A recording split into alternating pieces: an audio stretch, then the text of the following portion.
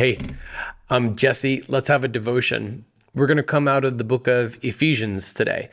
In our first week, our challenge was to forgive. In our second week of the For Real This Time series, the challenge was to journal what the Holy Spirit lays on your heart. And now in our third week, the challenge is to pray for someone whom you've been called to share the gospel with, and then actually bring it up when the Spirit tells you to. All right, this could be the scariest of the challenges, but I've got good news. You're going to spend the rest of your life this way. All right, these challenges don't expire.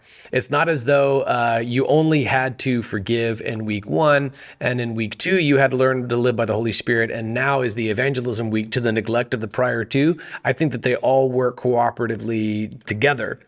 So as we go into this final week of the For Real This Time series, and we get ready to go back into the book of Isaiah, okay, go to Amazon and find Isaiah, Holy Dissident, a group study part 2, if you want the hard copy book in your hand. As we go into this final week, however, I want you to know that you're not alone in this, that you are prayed for, and that I, as your pastor, am praying these biblical prayers over you. Look at Ephesians chapter 1, beginning in verse 15. This is why, since I heard about your faith in the Lord Jesus and your love for all the saints, I never stop giving thanks for you as I remember you in my prayers. I pray that the God of our Lord Jesus Christ, the glorious Father, remember our devotions at the end of last week, by the Spirit we can cry out, Abba, Father. He would go on to say the same thing in the book of Galatians, by the way. I pray that the God of our Lord Jesus Christ, the glorious Father, would give you the spirit of wisdom and revelation in the knowledge of him. I pray that the eyes of your heart may be enlightened, so that you may know what is the hope of his calling, what is the wealth of his glorious inheritance in the saints, and what is the immeasurable greatness of his power toward us who believe, according to the mighty working of his strength. All right, I am praying this over you as you pray specifically for somebody in your life who needs to hear the gospel, and then you bring it up. I want you to journal this experience as well. Okay, if you like the practice of journaling, then man, continue in it. So it opens up with further words of affection as Paul is speaking to his beloved church in Ephesus. All right, to the faithful saints in Christ Jesus at Ephesus, grace to you and peace from God our Father and the Lord Jesus Christ. It begins with a doxology. Blessed is the God and Father of our Lord Jesus Christ, who has blessed us with every spiritual blessing in the heavens in Christ. All right, so it opens up with a doxology and also speaks to the elect nature of the church at Ephesus. For he chose us in him before the foundation of the world to be holy and blameless before him. He predestined us to be adopted as sons through Jesus Christ for himself, according to the good pleasure of his will, to the praise and glorious grace that he lavished on us in the beloved one. All right, here's the name redemption. In him we have redemption through his blood, the forgiveness of our trespasses according to the riches of his grace that he richly poured out on us with all wisdom and understanding. I can't stop reading. I'm about to preach the whole book of Ephesians, just trying to introduce this passage.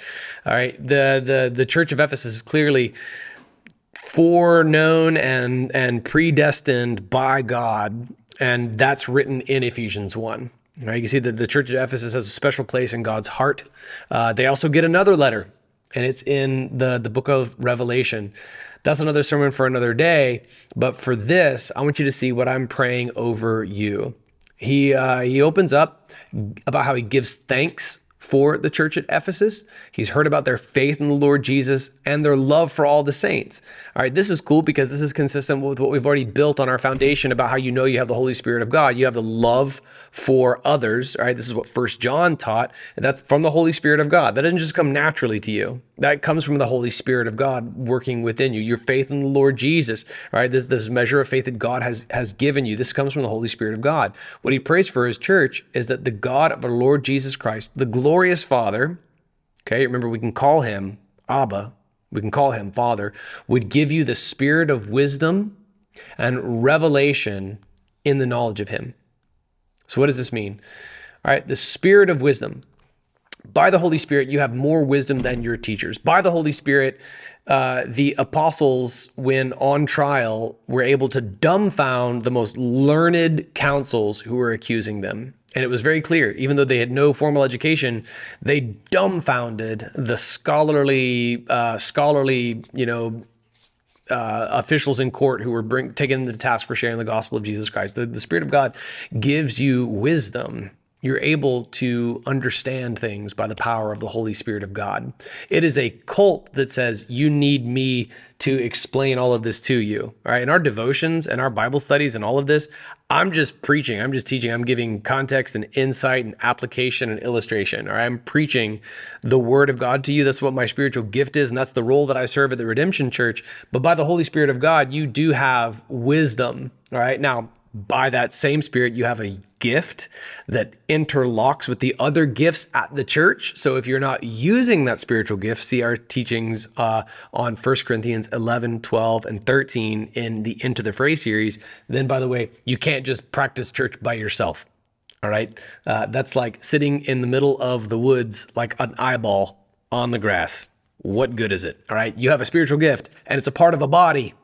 So by that Spirit, you do have wisdom. You are able to understand things that other people cannot understand. The Christian worldview is it, man, to me, I convey it to, it's like being in a epistemological hot tub, because it's just nice to know where everything came from, where everything's going, what's right and what's wrong, where dirt came from, where life came from, what happens when we die. Like all of it is so nice. You have the spirit of wisdom and revelation. Now, this does not mean that you have the ability to add on to the Bible. All right. Peter would go on to describe what that process of divine revelation was like. Rather, God has revealed. That's what the word revelation means, is revealed. In fact, apocalypso, Yesu, right? This is what revelation is titled. It's the revelation of Jesus Christ, the revealing of Jesus Christ. It is revealed.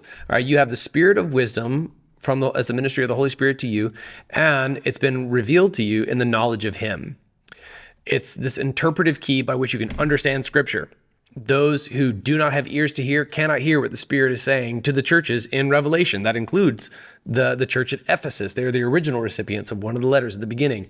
But by the Holy Spirit, we have revelation. By the Holy Spirit of God, we can understand Scripture. By the Spirit of God, we have this perfect epistemology, revelational epistemology, meaning we haven't found ourselves brought into existence in a universe with no explanation as to how. God has revealed himself. He has provided it, and you and I are going together through the Word of God. We're going to pick up in the book of Isaiah next week. I pray that the eyes of your heart may be enlightened. All right, imha cardion, right at the very core of your being, that the eyes of your heart may be enlightened, so that you may know what is the hope of his calling. This is great. This is great. All right. By the hope of our calling in Christ Jesus, we know that we are co-heirs with Christ. We talked about this in last week's devotions, that, man, we get heaven when we die. There's hope in that calling. There's also hope that gets us through suffering. All right. In Romans 8, as we will continue through the book of Romans one day. And if you need more Romans right now, go look at our series, How Christians Are Made, in our YouTube channel. But we also have hope in the midst of suffering. We know what our sufferings are producing within us.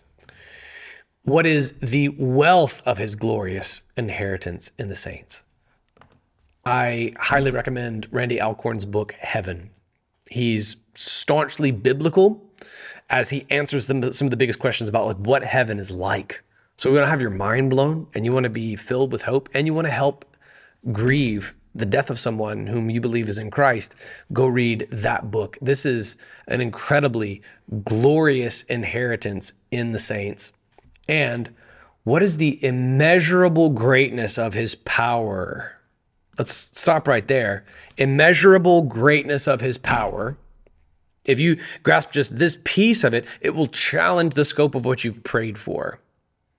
All right. I know that when my son was in the hospital, it stretched the scope of what I would pray for.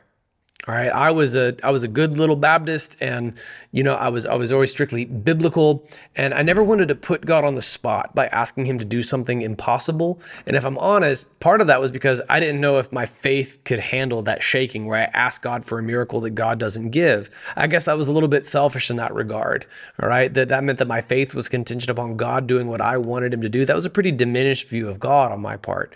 Juxtapose that with this, the biblical framework: immeasurable greatness of his power. The greatness is beyond measure. The capacity of God is limitless, but the power of God is exercised through the character of God. Now that's heavily theological. We'll unpack that more, but it means that God is not a lighthouse with no lens or mirror shining in multiple directions simultaneously, as though his power, his omnipotence is directed in one direction and simultaneously in a polar opposite and conflicting direction. Rather, the character of God focuses that power toward what we define as goodness itself. But get this, that immeasurable greatness of his power is toward us who believe. According to the mighty working of whose strength? His. This is an overwhelming verse, but Paul prayed for the church at Ephesus that their eyes of their hearts would be enlightened so that they could know this immeasurable greatness of the power of God toward them who believe, that is according to the mighty working of his strength. It's not your strength. You and I don't take credit for what God does. It is not, okay? It is not that you have immeasurable greatness and power. That is satanic, to try to liken yourself to the Most High, to covet his position, to be proud of yourself, to envy it and aspire unto it. That was literally what caused Satan to fall. So do not mistake this verse. Rather, it is all according to the mighty working of his strength. But what Paul prayed for Ephesus, I'm praying for you this week as you share your faith. Does this put that awkward moment by the water cooler into perspective? That you have something working on your behalf, and it's not your strength, it is nothing short of the immeasurable greatness of the power of God. So let me pray for you now. God, I lift up the people of the Redemption Church and everybody who uses this curriculum, that they would know, God, the immeasurable greatness of the power that is at work as they step into your will, as they share the gospel. In Jesus' name we pray. Amen. I love you, Redemption Church. I'll love you forever, and I will see you tomorrow for more prayer straight out of the book of Ephesians.